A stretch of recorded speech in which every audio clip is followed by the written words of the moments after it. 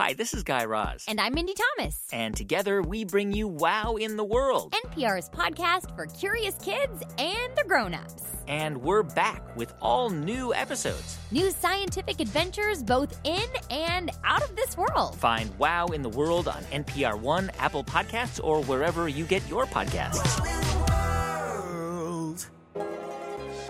Bullseye with Jesse Thorne is a production of MaximumFun.org and is distributed by NPR. I'm Jesse Thorne. You know John Hodgman, right? The super brilliant, kind of bookish guy who's been on The Daily Show, bored to death, maybe half a dozen movies, and, also the PC from the Apple ads. Well, I have known John for over a decade now. He's one of the sweetest guys ever, one of my best friends, and God bless him, the man almost never says a swear word. He doesn't cuss, especially around his kids. In fact, he remembers pretty much the only time he broke that rule. Not long ago, he was giving his son a pep talk about dealing with some jerky kids, and he wanted to inspire him, kind of get his confidence back up. And so he dropped the S-bomb. And my son, I watched my son's eyes brighten with confidence and a smile just to begin to creep on his face where I had not seen a smile for, a week and a half at all. Until the moment I said, and then all of a sudden his face turned gray and ashen. His features fell because even though he said it was okay for me to say a swear word, kids always say it's okay for their dads to do things because they love their dads. It's Bullseye.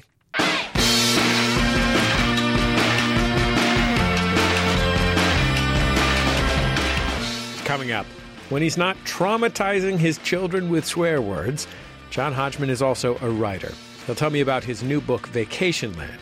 It's his first personal memoir. Up until now, he's been writing these kinds of compendiums of facts which he almost exclusively has made up. Like I wanted to tell a story about how the famous fake photograph of the Loch Ness Monster that everyone sees, we all know that that's a hoax now. We know that it's a hoax because the person who took the picture was the Loch Ness Monster, so there's no way he could have been in the picture. Then I'll talk with Tig Notaro. She's the creator and star of the Amazon show One Mississippi. It's a funny, nuanced, realistic portrait of Mississippi, her home state. She says it was really important to her that the show reflect that. I didn't want to just go in with, hey, we're in Mississippi and everyone's dumb, and it's just not the world that I come from, that black and white. And I'll tell you about one of my favorite paintings by Henri Rousseau, the man who wanted desperately to be in the Academy and ended up beating them at a new game. That's all coming up on Bullseye. Let's go! It's Bullseye. I'm Jesse Thorne. My first guest is John Hodgman. Look, you probably know who John is already. He's been a regular contributor to McSweeney's and This American Life, a bunch more. He is an actor who has worked on shows like 30 Rock, Flight of the Conchords, Adventure Time. Here at Maximum Fun, where we make this show, he is the judge on the Judge John Hodgman podcast. John's written 4 books. His latest is Vacationland. It's kind of a departure for him. His previous work has been pretty much all jokes. I mean, funny jokes and, in a weird way, personal jokes, but nothing literally personal. I mean, stuff like, famously, an enormous list of hobo nicknames. I mean, his new book, Vacationland, is funny, but it's also very intimate. It's kind of a meditation about being a middle-aged man in America these days, about fatherhood and adolescence and how to accept that at some point in your life there's going to be more road behind you than ahead. John Hodgman is here with me now. John, welcome to Bullseye. Great to have you on the show. Thank you. It's great to finally meet you, Jesse. We met on this show by telephone. Hi, ladies and gentlemen. My name is John Hodgman, and I'm sitting across from my friend Jesse Thorne, whom I was told in the year 2005 was a young woman living in Santa Cruz who would be calling me for a local radio show. Yeah. I was on tour for my first book. in 2005, and I will not fault my book publicist for making an error of that kind. He had a lot on his plate. When I interviewed you 12 years ago, it was on the occasion of the release of your first book. You were about to come to San Francisco, where I lived, on book tour. Yes. And I knew you as an occasional contributor to McSweeney's. That's great. And my wife and I, then girlfriend, went out to your book reading at a bookstore on Haight Street in San Francisco. And the audience of that book reading was composed, as I recall it, of several staff members of the bookstore. That's true. A strange man who some of whom I think were called by the bookstore manager 30 minutes before, saying, "We need bodies." Yeah, a strange man who had been driving you around for the day to media appearances. Dave Eggers, the best-selling author Dave Eggers. Yes, and one of my mentors and patrons. Yeah, Dave Eggers' baby. Mm-hmm. Also one of my mentors and patrons. And myself and my wife. Yes. That was it. And you had brought with you your friend and mine, Jonathan Colton, the musician, now of NPR's Ask Me Another, who was dressed in a coonskin cap and shirt. Yes. A buckskin shirt and coonskin cap. Yes. It was a moment of real existential crisis. Really? So the book, The Areas of My Expertise, and the two that followed it, I knew that they were weirdo books, written essentially for an audience of one, which was the weirdo 14-year-old that I was when I was 14, who had read the Laszlo letters by Don Novello, in which he wrote crank letters to major companies and printed the very serious replies, and also various books of trivia like Big Secrets by William Poundstone, in which was first revealed to me the secrets of Club 33, the secret and now not so secret restaurant in Disneyland, and all this sort of cryptic ephemera and weird trivia that I loved when I was a kid, plus play acting and comedy. And I wrapped it all up into this book of fake trivia called The Areas of My Expertise. And the conceit was I had been asked to write a book of trivia. And I said to the editor, what if we write a book of where the trivia is all made up? So instead of the 9 U.S. presidents who, smoked more than 9 cigars a day or whatever, it would be the 9 U.S. presidents who had secret hooks for hands. And the editor said, I prefer my idea. And we hung up amicably. And I went out and sold the book to someone else. But I knew that the book began with rejection. And I knew that it might only reach a very small audience of like-minded strangers who would get it. But I also obviously hoped that it might reach a large audience because I wanted to continue writing these books. And I wanted to be able to feed my human child, of which I had one at that time. So facing down the audience in San Francisco, I felt like this may be it. Some bookstore weirdos, the young man who interviewed me for his interesting radio show, his wife, Dave Eggers, and a baby. That might be the audience that I'm going to reach. And I already knew that was a possibility, and this seemed an affirmation of it. I mean, because you had, among other things in your career as a literary agent, part of your job was evaluating the commercial prospects of books. Yes. Well, sure. That was. I wouldn't say that I was trained for that job, but it was in the description. So you understood that part of the stakes of the situation were that you might write this weird book, and you were in a nice position to go on book tour and promote it, and the publisher was very behind it for sure. But if it didn't work, you knew what the stakes were. Yeah, I knew that it was very possible that I wouldn't get to write another book, or at least another book of this kind. And at the time, I had a career, writing for magazines, regular journalism for magazines, which I enjoyed very much. But the whole point of writing the book was, having been a literary agent and having seen a lot of books come out, especially by my friends, some of which were successful, some of which were less successful, I was very resistant of the idea of writing a book just for the sake of writing a book. a lot of people, especially a lot of middle-aged dads, feel like now's the time to write that novel I always wanted to write, because it makes them feel complete and whole somehow to have written a book. And so even though I had been approached, and the reason that when I was approached about writing an actual trivia book, and I turned that down, a money offer was made, and I turned it down because I don't want to write a book just to have written a book or just for the sake of writing a book. I'm doing a job now, which is writing assignments and profiles and 750 essays about cheese for magazines.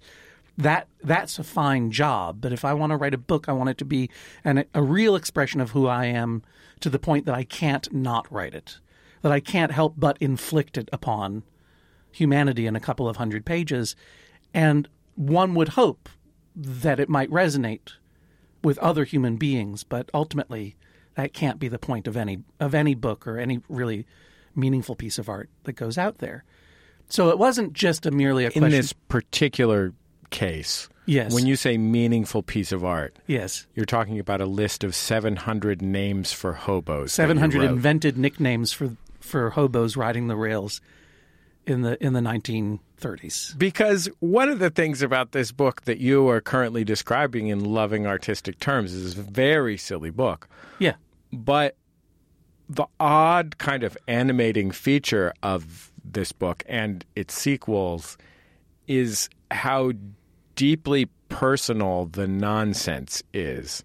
And it seems like that was one of the goals for you. Yes. Was to create the most nonsensy nonsense, such as a list of 700 names for hobos, that actually had personal emotional resonance for you. For me, and perhaps me alone. Yeah. Yes. Almost certainly you alone. Well, no, I mean, no, it's true. There is a list of 700 hobo nicknames. And the only one I can ever remember is Giant Leathery Batwings Roland. Hobos of the 1930s had nicknames like Fry Pan Jack, right? Or Tennessee Ernie Ford, who sang hobo songs. Like, that was a kind of hobo nickname. And I remember the day, and it was in that same house in Western Massachusetts when I was writing my book. And I had a number of ideas, but then it just struck me I should do I don't remember. I was like, I should do a list of hobo nicknames, phony hobo nicknames. And and I should do a number of them, and that number emerged to me as 700. And then it became a challenge, and then it became a descent into a very painful mania, and then it was finally finished. The idea of it was that I would list 700 hobo nicknames, and that the list would take up a few pages and then continue to infect the rest of the book as a running sidebar, because it would be so long, and that it would be a visual joke, so that the reader would say, I can't believe he's still doing this. Like a different channel they could turn into and go, this is still going on. It was never meant to be read. It was a literary sight gag. But I also knew that I couldn't just repeat names or lorem ipsum it in any way. Like, there had to be a unique, invented hobo nickname up to 700 for each slot in order for the joke to work. The joke had to demand sweat from me, mental sweat from me, and despair at certain points in order for it to seem properly deranged enough to include in the book, so that the reader wouldn't have to work at all and not read it. They would just have to dip in every now and then and goes, that's a different one, that's a different one, that's a different one. And I think to that degree, I love absurd humor, and I loved it then, but it had to serve something. And even though it's hard for me to express why, there were ideas that I had for the book. Like, I wanted to tell a story about how the famous fake photograph of the Loch Ness Monster that everyone sees, it looks like a silhouette of a swan's head poking up over the water. That we all know that that's a hoax now, and I wanted to write a story explaining about it. Like, of course it's a hoax. We know that it's a hoax because the person who took the picture was the Loch Ness Monster, so there's no way he could have been in the picture. He or she, I should say. You know, that's a funny idea that you can play out into a comedic little story, and that's fine, but I always wanted it to be an honest expression of whatever was going on in me. And so, yes, there was no reason for a list of 700 hobo names other than it overtook my imagination and I had to do it. And therefore, I inflicted it upon the world. And if the world of people for whom that would resonate included only you and only Dave Eggers and Dave Eggers' baby and a few other people in the audience, I can't say that it would have been economically that would be a disappointment to me. Artistically, I would be very happy. That was sort of exactly what I expected. So it was a confirmation of my expectation that what I'm doing may only reach a very small group of people, and I will always continue doing it, but I better keep a day job. Was there a particular time that you decided that you were no longer going to be John Hodgman in quotation marks and were going to be John Hodgman, actual person, as a writer and performer? Yeah, it was at breakfast with John Roderick at the Little Purity Diner in Park Slope in January of 2013. My last book of John Hodgman in quotation marks, That Is All, had been published in hardcover and paperback, and I had recorded a comedy show based on it for Netflix. And I felt that I had told certainly every fake fact that I knew how to tell. And for all of the archness and glibness of those books, I had poured a lot of the real me into it. I'd told every story that I felt like I knew how to tell. And I certainly couldn't go on the road telling any more Mayan apocalypse jokes because 2012 came and passed, and you may have noticed the world didn't end, and it was embarrassing for me. So I was out. I was just empty. And it was a different kind of but entwined sort of shock as the midlife moment of knowing that you're no longer becoming something, you're ending something. When you realize I don't know who or what I am anymore. I wouldn't even know what to write or to create. And maybe I should stop. But that wasn't an option for me because I didn't want to stop, and B, it was not the case that I was such a deranged millionaire that I could perhaps do the right thing for culture and disappear and let someone else have a chance. I had to sell something, and I had to discover if I had more to say. So I went into to Union Hall, a small performance space in Brooklyn, and set up a residency to just get up on stage once a week initially and just have an audience there that I would have to come up with stuff to say to. And while I did in those early shows, I mean, it's just panic is an incredibly powerful creative catalyst. And one of my other friends and mentors, Kenny Shopson, and when I talked to him about my deadline for my book one time, he said, and I'm like, I don't know how I'm going to do it. He said, your brain won't let you down. And it was an amazing thing to experience my brain not letting me down, that the refiner's fire of standing up in front of an audience, you know, even though I believed that I had nothing to say, all of a sudden my brain started shoving stuff into the fire, and all of a sudden I had ideas. And there weren't ideas. They were what was left for me, which was just true stories about myself without quotation marks, about me as a weird middle-aged dad and husband and person. We'll continue my conversation with John Hodgman after a break. Still to come, John Hodgman shares his tips and tricks on avoiding bullying through nonviolent means. Not only have I always avoided conflict, but for some reason I never really was bullied even very much as a kid, even though I went to school with long hair and a black fedora and a Doctor Who scarf and a briefcase every day. I think I just presented too many targets for a bully to get a bead on. It's Bullseye for MaximumFun.org and NPR. Support for this podcast and this message comes from 2020, where creatives get inspiring, authentic stock photos.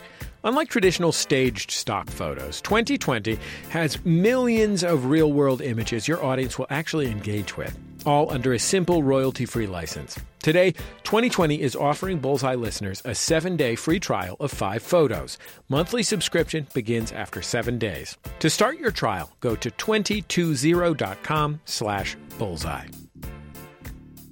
It's Bullseye. I'm Jesse Thorne. I'm talking with John Hodgman. He's the host of the Maximum Fun podcast, Judge John Hodgman.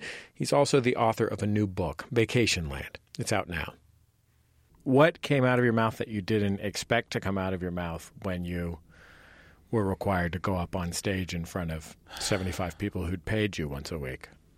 The one that broke the taboo was a story about my son getting bullied over the summer, one summer in Maine.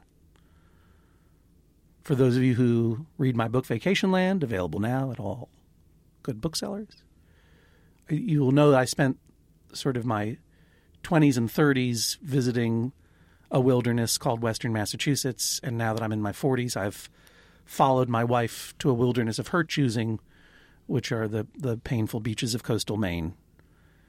And we brought our children with us because we're not horrible people.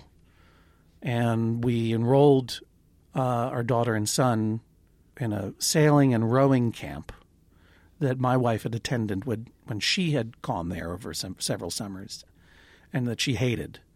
And I guess it's our job as parents to visit the same trauma that we have endured, somehow to pass that along. So she enrolled them. And my son was having a terrible time because he was being bullied. He was 8 years old, so I'm not talking about being shoved into lockers, but being laughed at and excluded and sort of just not welcomed, which is a horrible. As a parent, when your child is not happy, and your options are limited to do anything, it is a horrible feeling of powerlessness, and similar to how you feel when you are being bullied. I had this experience with my son. Just, watching him endure day after day this emotional pain that we had caused for him, that he had never asked for. It's not like he was begging to go to rowing class at the yacht club at this place, and being responsible for it and not knowing how to counsel him for it, because not only have I always avoided conflict, but for some reason I never really was bullied even very much as a kid, even though I went to school with long hair and a black fedora and a Doctor Who scarf and a briefcase every day. I think I just presented too many targets for a bully to get a bead on. Like a razzle-dazzle camo? Yeah, exactly. And so, the few times I had been teased, it's not like I was going to get into a fight about it, so I just ignored it and pretended it wasn't happening, and then go home and watch a video cassette of The Prisoner or something, Patrick McGowan understands me, at least. That's not something you can say to an 8-year-old, and I really didn't know how to counsel him. And there was no way that he could not go, because you can't say to your children, it's okay to quit. I suppose if he were under actual physical harm, I would probably take him out of the yacht club and then burn it down. But this was just kind of run-of-the-mill, no feel-goods. Right. And it's hard to explain to an 8-year-old why you can't just let him quit the thing, because you don't want to explain to him, well, and then you're going to grow up, and if I give you permission to quit, you're going to grow up and you're going to start giving yourself permission to quit, and then you're going to be asking everyone you know to borrow money all the time or whatever. So I ended up saying to him, look, today I'd like you to wear this particular shirt, this T-shirt to rowing club. Do you remember what this shirt's from? And he said, yeah, it's from my birthday party at the indoor rock climbing place in Brooklyn. I said, right. And why did you get the shirt? He said, well, because I climbed to the top of the wall. And I said, did anyone else climb to the top of the wall? And he's like, no. And I said, before I say the next thing, you're 8 years old now. I know you know some curse words. Is it going to bother you if I say a curse word? And by the way, to everyone listening here, I ask you the same thing. I'll take your silence as affirmative consent that it is okay for me to proceed. And he said, no, Dad, it's okay. Because he wanted to hear what I had to say. And I said, these kids all know each other because they've been coming here every year since they were born, and they don't know you at all. They don't know who you are or what you're capable of. That's why they're scared of you. That's why you need to remember that. And if they bring something to you today, if they laugh at you or if they push you in any way, emotionally or physically or whatever, if you want to say something to them, you can say that my name is, name redacted, Hodgman. I'm from Brooklyn, New York. I climbed to the top of the wall when no one else could. You don't know me, so you can't give me any. And it was, as I said this to my son, it was the greatest, I thought it was the greatest dadding I had ever done in my life. And by the way, Jesse, this was all off the cuff. I hadn't prepared this. This was all improv. This is a classic example of your ability to hit the stage and come up with something. That's exactly right. Great, America's greatest storyteller was born that day. Uh-huh. And my son, I watched my son's eyes brighten with confidence and a smile just to begin to creep on his face where I had not seen a smile for, a week and a half at all. Until the moment I said, and then all of a sudden his face turned gray and ashen. His features fell because I had broken the rules. Because even though he said it was okay for me to say a swear word, kids always say it's okay for their dads to do things because they love their dads. I was completely oblivious to the power dynamic that I was abusing in that moment. I bullied my son into saying yes to me saying a swear word. And when dad says a swear word in that context to his own son, then that's a breaking of the rules. And now it was as if my son's face looked as though like, now I don't know what could happen anymore. All the rules are off. Now I think those kids might kill me. All norms have been shattered. So that was a story that I told to a friend over lunch. And it never occurred to me in a million years that I would tell that story to anyone else. I felt it was too personal. I felt that I didn't love swearing on stage. That's the smallest of the objections to that story. I felt that it was too personal. I felt that it implicated my son in a way that I never liked implicating my children in my work. For complex reasons, I felt that weirdly it might be hurtful to the kids who bullied my son, and it was raw and it was about my failing. And who cares ultimately? That was the way I would protect myself from being vulnerable on stage because no, everyone's got a dumb autobiography. Who cares? I told the story at lunch. I had the show that night. I went back to write the comedy for the show. I'm like, I can't just dress up like Ayn Rand again. I got to come up with something new to do. I had nothing. I got nothing. I'm like, oh, I could tell that story. And I told the story, and it went over well. And you know what? I'm lying to you now. I don't remember how it went. All I know is that it felt right when I was telling it on stage. And all I remember feeling is, this is what I've got now. This is what I've got. This is what I have to offer. This is the truest thing I have to offer. After 700 hobo nicknames, this is the truest expression of myself that I have. And that's my job, if I'm going to continue doing this, is to just be honest. But this time for real. Well, John, thank you very much for coming back on Bullseye. Thank you very much, Jesse. My friend, I'm not lying when I say I love you. I love you too, friend. Bye-bye. John Hodgman, his book Vacation Land is out now. Get it wherever you buy books. Also, if you haven't heard his podcast, Judge John Hodgman, please give it a listen. It's fantastic. I want to particularly highlight the performance of the bailiff, Jesse Thorne. If you want to hear more of our interview, we'll have a longer, almost unedited version of the conversation on the Judge John Hodgman podcast feed. It's live now. You can go take a listen.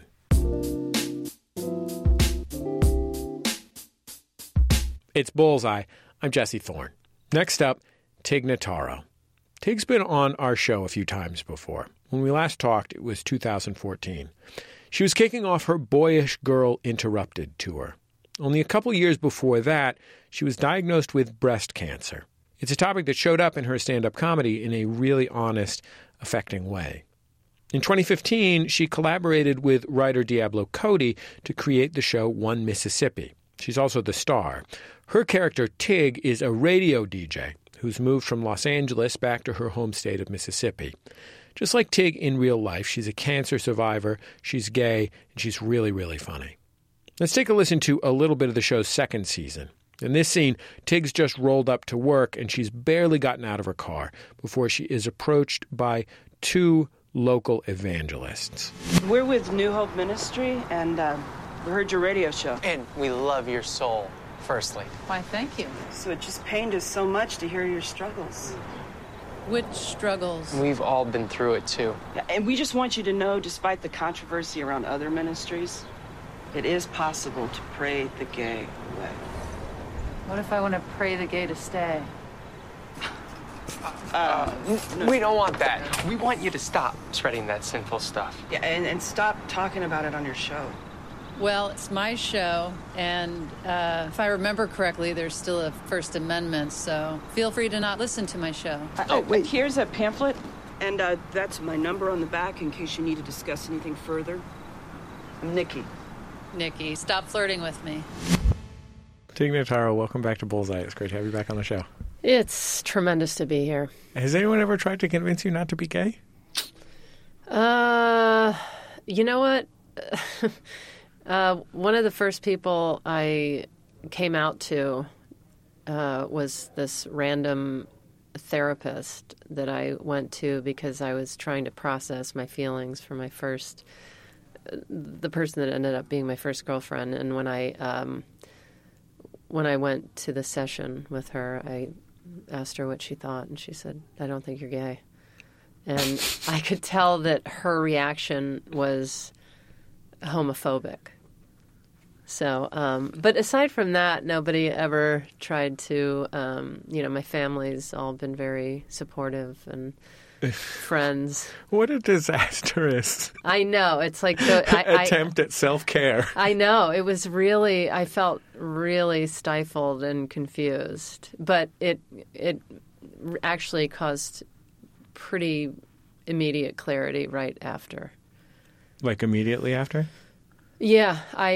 I thought, just in being told no, I felt like, yes. Yes, I am. So I could read through what was happening. You know, when I was watching the second season of your show, after I watched the first season of your show, and the scene we just heard was from the second season, one of the things that surprised me was in that first episode of the second season, your character is basically forced to deal with bigotry. Mm-hmm.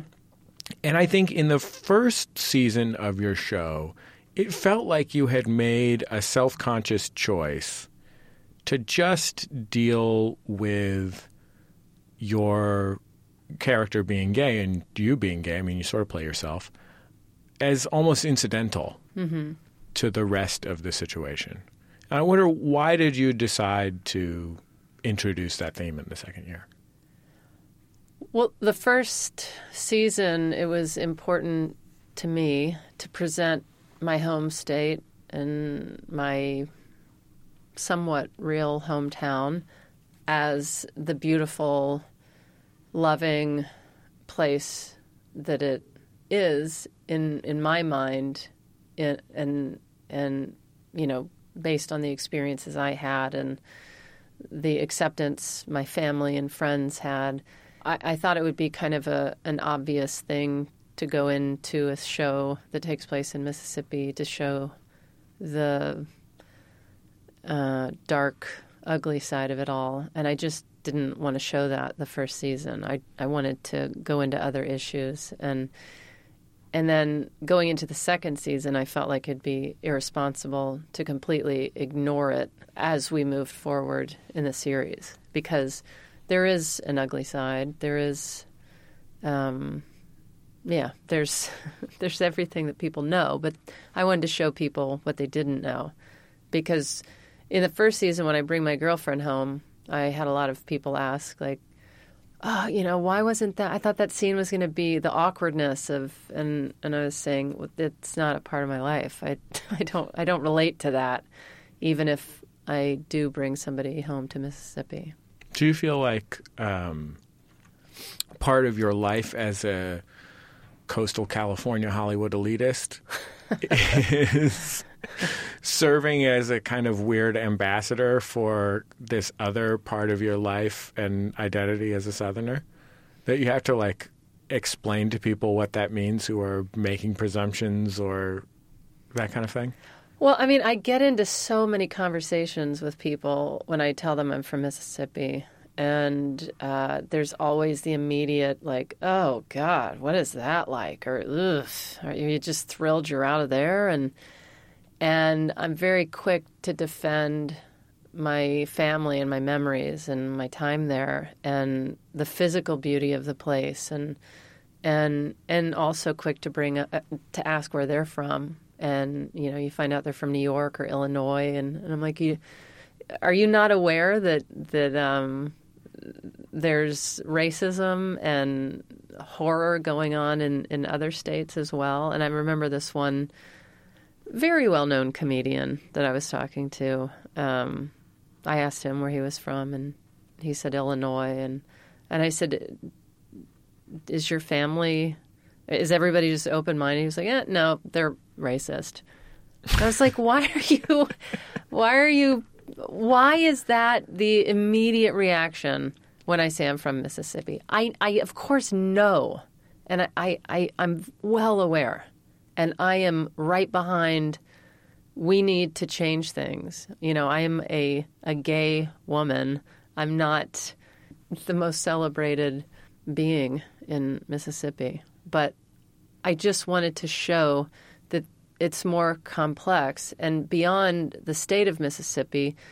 That's what we wanted to do with the show, is how complex it is when you love your family, your friends, your state, your town. I didn't want to just go in with, hey, we're in Mississippi and everyone's dumb, and it's just not the world that I come from, that black and white.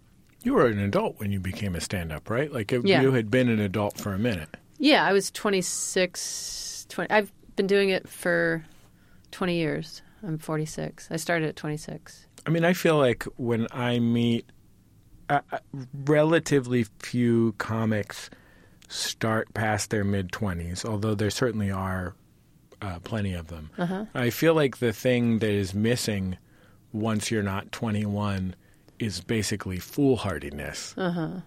Like, if you don't have I think a lot of 19-year-olds get on stage as stand-up comics at open mics because they think, of course, the world wants to know what they have to say about things. And, of course, they deserve to because they're 19. Yeah. And by the time you're 25 or 26, you've developed shame.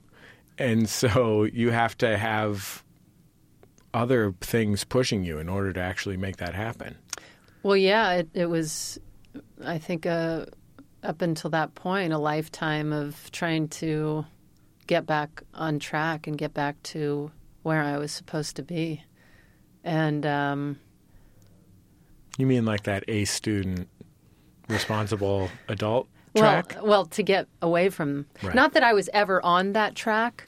It's just that I was constantly being told I need to do this. I need to go to college. I need to pull it together, be responsible, be all these things, which makes sense. But I wanted to go to an arts school when I was a teen, and my stepfather would not let me. And it's one of those things where it's like, why not? It's like I was playing guitar every second of the day. I was constantly drawing.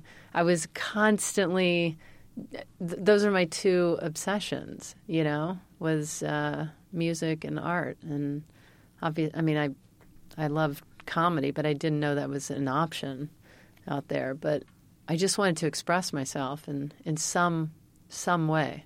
And my mother supported it. My mother was an artist, and that was the funny thing, was that my stepfather was drawn to my mother and accepted all of that in her, but it was utterly unacceptable from me.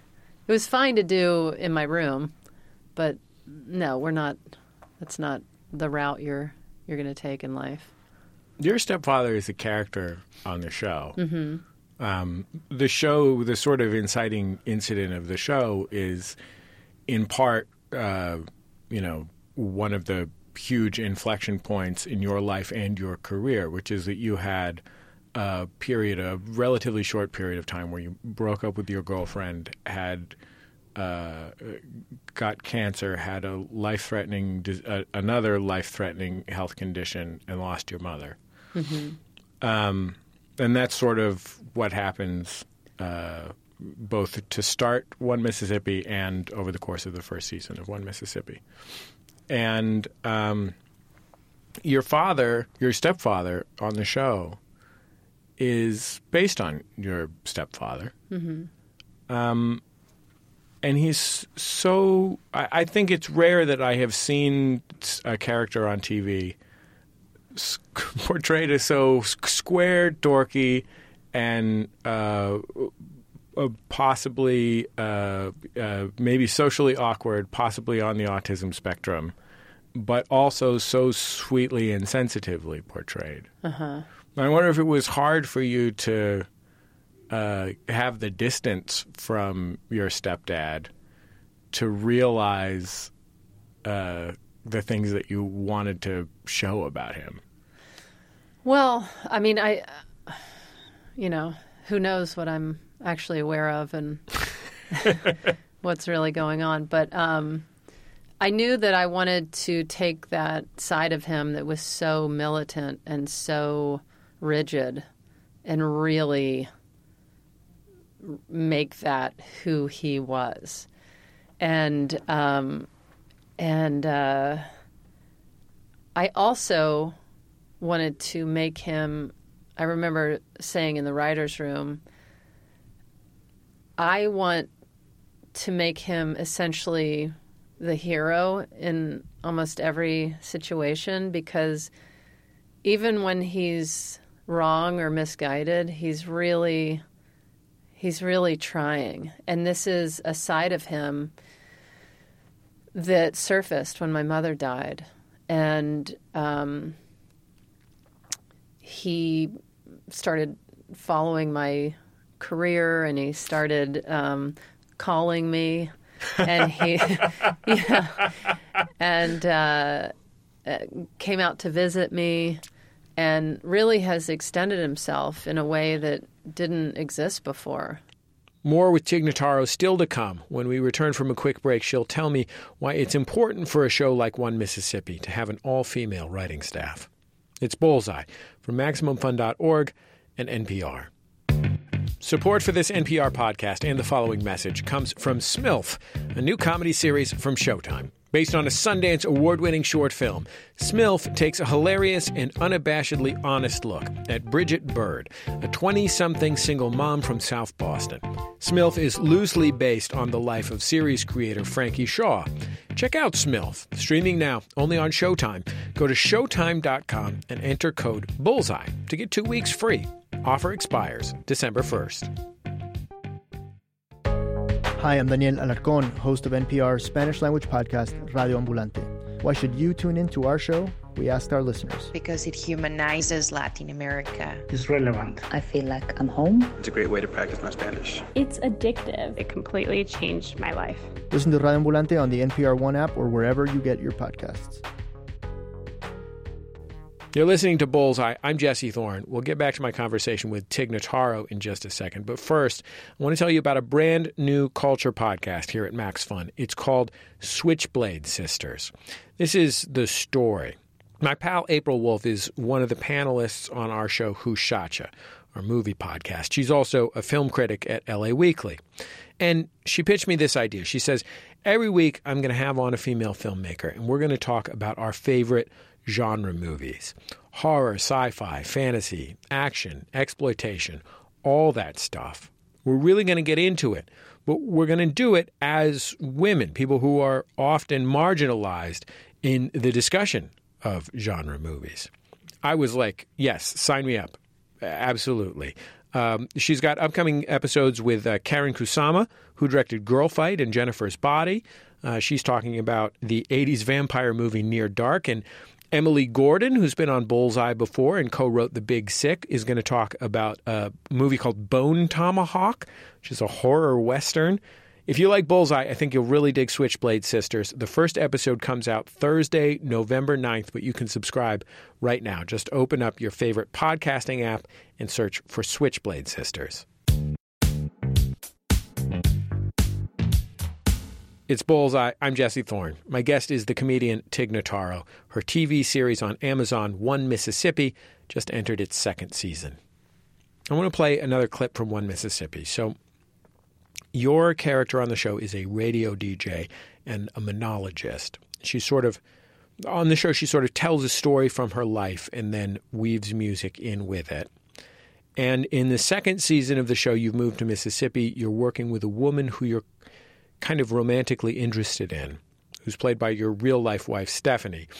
And she is, as far as she's concerned, straight, which I think was also the case with your real-life wife, Stephanie, before the two of you got together. Anyway, this is from the first episode of the second season. Tig, you've just finished telling a story about something that happened in your life that seemed like it was going to be an incident of molestation, but turned out to be completely benign. And then Stephanie's character, whose name is Kate, chimes in, and she has a story too. Well, I was almost molested too. What is this, a competition now? Let's hear yours. Like, when I was in high school, I played field hockey, and one day my coach informed everybody that he could tell who was on their period based on a scent they gave off. No. I'm saying, no, he could not tell, but also, no, that's wrong. I know.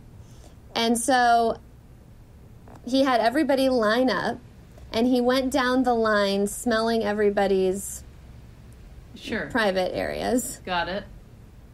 And what's so crazy is at the time, I didn't even realize what he was doing was weird. I was just keeping score in my head to see how many he got right, which, by the way, he was getting them all wrong. Well, of course. And by the way, you were molested. Right. But I mean, not really, though. Yeah, really. Tig, I don't know if you know this, but sexual harassment and sex assault have been in the news recently. I've caught a headline. And in fact, as we're who knows what the future holds, but as we're recording this, the broad variety of allegations about Harvey Weinstein are very fresh, and they've led to a lot of women on social media sharing their own stories of sexual harassment and sexual assault. Mm-hmm. And that sort of is what this episode of the show is about. Mm-hmm. What's that like for you? To see all this come to the surface? Most of it's not good stuff. Well, I mean, it was we have an all-female writers' room, and all of us had experienced assault or harassment to some degree or another, and we felt very driven by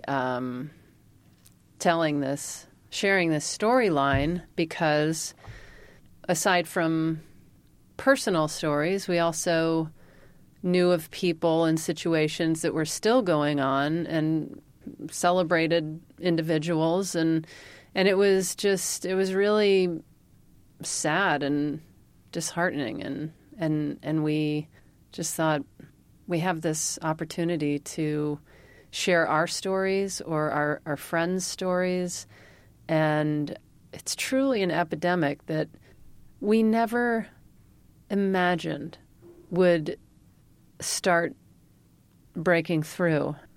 And it's something that I really did not think as hopeful as I am, I did not see this sort of breakthrough happening. One of the things about having an all-female writer's room is that you're in a really unusual professional situation, which is when you're in a TV writer's room, you're there specifically to share stories with each other as important as possible. Mm-hmm. Right? Like, you know, just like when they started writing Freaks and Geeks, you know, Paul Feig came in and he and Judd Apatow were like, okay, everybody write all the worst things that happened to you in high school on an index card. That's where we're, you know. And I imagine that being able to have that kind of situation is one of the reasons that you might want to have a female writer's room, that you would have a situation where when you're looking for those stories, people feel comfortable sharing stories that they otherwise would only share in a non-professional situation. Yeah, I mean, our writer's room is, I mean, there is a boo-hoo probably every other day.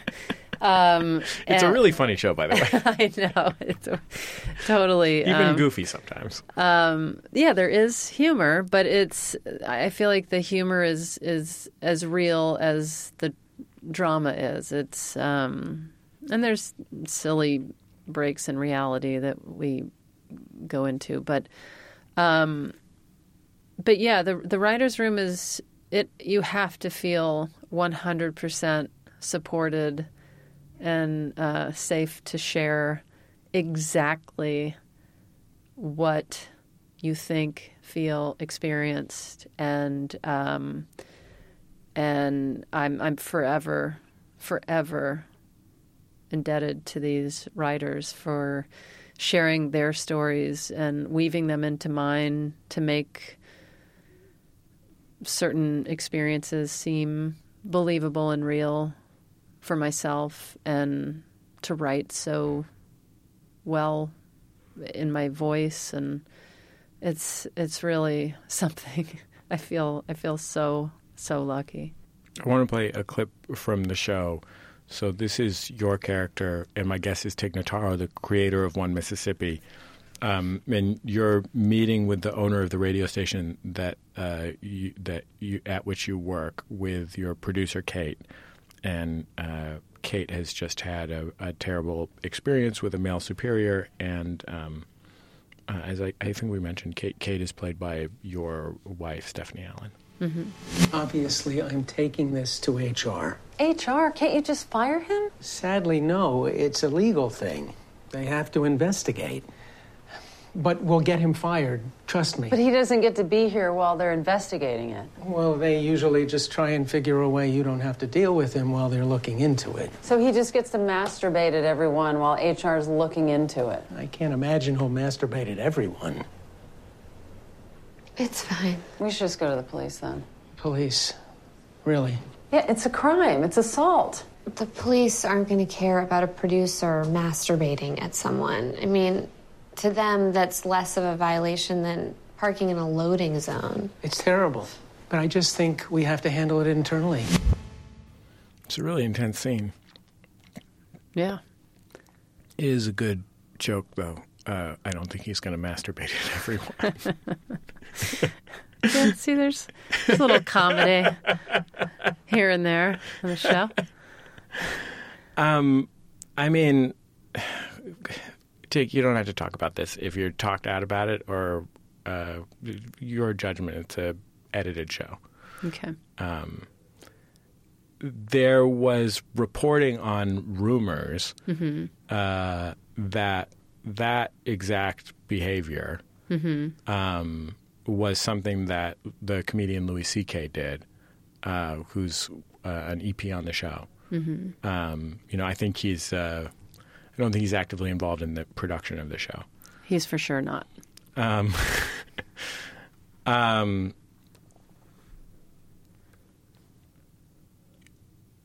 Did you choose the act involved in that storyline advisedly? So it's a firsthand account from somebody that in their professional world experience that. And there's, as we've seen and we've heard and will probably continue to hear, there are plenty of people that have done this. And, it's not my place to call out names. It's whether it's who's being accused or who is a victim, but it is my place to tell this story, to speak up for people that need the support, and I'm very firmly planted in that position. And however it comes out or doesn't come out, that's not my job. But again, all of the writers' room have experienced assault and harassment, and we felt like that particular scene was one that I think is confusing for people and maybe not a well-known way of harassing or assaulting someone. And I think it's really well done. Well, Tig, I don't have any more questions for you, so... So should we keep going? I really want to thank you. I love the show so much, and I just think you're the best. So I'm really... I appreciate that. I'm really grateful that you came and did the show. Well, the feeling is mutual. I think you're doing great stuff, and I'm happy for you. Tig Notaro. Both seasons of One Mississippi are available to stream on Amazon right now. Check it out there.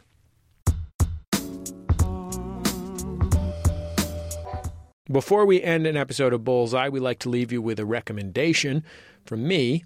It's called The Outshot. Henri Rousseau was born in 1844. For about 40 years, he lived basically as a regular guy, struggling to some extent. He served in the army without particular distinction. He worked in the civil service. Somewhere along the way, maybe in his late 30s, early 40s, he started painting. He was, it seems, genuinely self-taught, although he admitted to asking for advice once in a while. He was 42 years old when he first submitted to the Salon des Indépendants. This was an exhibition with no prizes that was a big deal in the art scene in Paris, an alternative to the government one. The only ranking at this, really, was the hanging committee. They decided where things went, what got prominent placement, and he did very badly with them. In fact, he did very badly, at least at first, with nearly everyone. He saved his clippings, all his reviews, and most of them weren't nice. One critic wrote that it seemed Rousseau must paint with his feet while wearing a blindfold. A couple of his paintings apparently were sliced with knives while they were hanging. And yet, Rousseau persisted. Every winter, he took time away from his work to paint, and every spring, he submitted work to the Salon. It was never like anyone else's. And in time, some people started to take to it.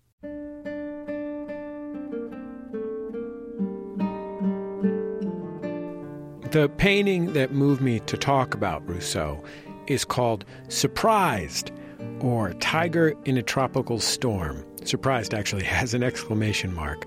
I saw it at the National Gallery in London. Rousseau showed it in the Salon of 1891. He was 47 years old. He'd been showing for 5 years with no particular success. It's a jungle scene. There's rain driving diagonally. Trees are being pulled across the canvas by wind. Intense jeweled greens fight in the grass with the gray sky. A few lurid red flowers bloom. And this tiger, flat and round and weird, curls around the long leaves of the grass, ready to strike.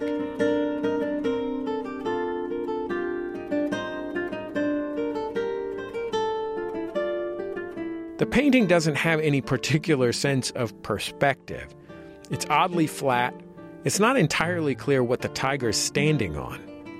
And it isn't a picture of any jungle in particular. In fact, Rousseau never saw the jungle. He basically assembled in his mind's eye plants that he looked at in the botanical garden and animals that he'd seen drawings of in books.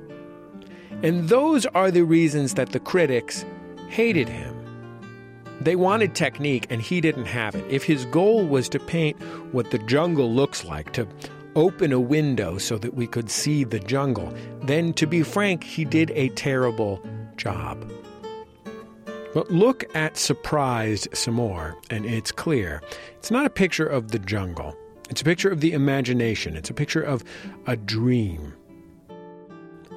I mean, granted, Rousseau took sort of a shortcut. I mean, there's that line that you have to know the rules so that you can break them, and he never really got to know the rules. I mean, he never composed things right or handled perspective elegantly or, for that matter, knew how to paint feet. But these strange qualities of his paintings, they weren't just happy accidents born of ignorance. He wanted to picture the magical, emotional, more than real. He didn't want a painting of a tiger that just looked like a tiger. Rousseau wanted acceptance, but he wanted it on his terms. He wrote to a critic about going to the botanical gardens once. He said, "When I go into the glass houses and I see the strange plants of exotic lands, it seems to me that I enter into a dream." That's how I feel looking at these pictures. Not even that it's a depiction of dreams, even exactly like a surrealist landscape might claim to be. Just that it has the feeling where emotion and color and shapes overwhelm the rules. Ezra Pound wrote a beautiful poem about one of the jungle paintings. It's called Jadwiga on a Red Couch Among Lilies. The picture is a jungle with a woman reclining on a red couch, and Pound addresses the woman. So Rousseau, to explain why the red couch persisted in the picture with the lilies, tigers, snakes, and the snake charmer, and you, and birds of paradise, and the round moon, described how you fell dreaming at full of moon on a red velvet couch within your green tessellated boudoir. Hearing flutes, you dreamed yourself away in the moon's eye to a barreled jungle, and dreamed that bright moon lilies nodded their petaled heads around your couch. But Rousseau couldn't even truly bring himself to paint something so representative as that, just a picture of a dream. He wanted to paint more than that. The poem closes like this. But to a friend in private, Rousseau confessed his eye so possessed by the glowing red of the couch which you, Jadwiga, pose on, that he put you on the couch to feed his eye with red. Such red, under the moon, in the midst of all that green and those great lilies. In the end, Rousseau painted not a picture, not a representation of something sitting in front of him, but a feeling, just that pure aesthetic joy of color and shapes and leaves and creatures and bodies. And he knew he was right. And so when they laughed at him at the salon, and when he needed money that he didn't have, played violin on the street corner for change, Rousseau still made time to paint.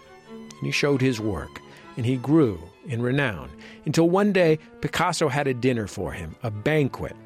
It's famous now, and no one at the time was quite sure if it was supposed to be a joke or not, that Picasso was having this party to honor a man who couldn't paint feet.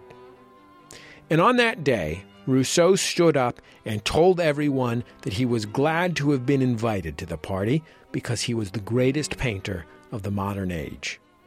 And I think those folks at the dinner accepted him then, because they'd seen his work and they'd met him, and they could tell he was probably right.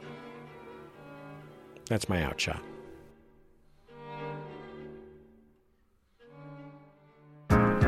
That's all for this week's Bullseye.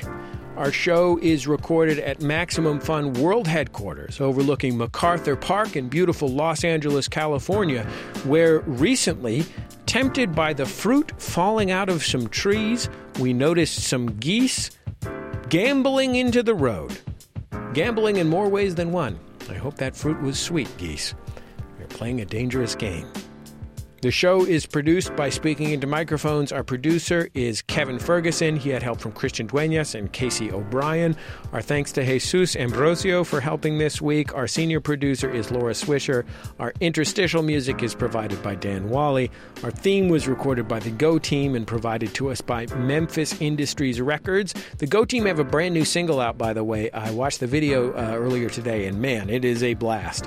I recommend Googling that. If you'd like to hear any of our past shows, they're all free. Just go to MaximumFun.org.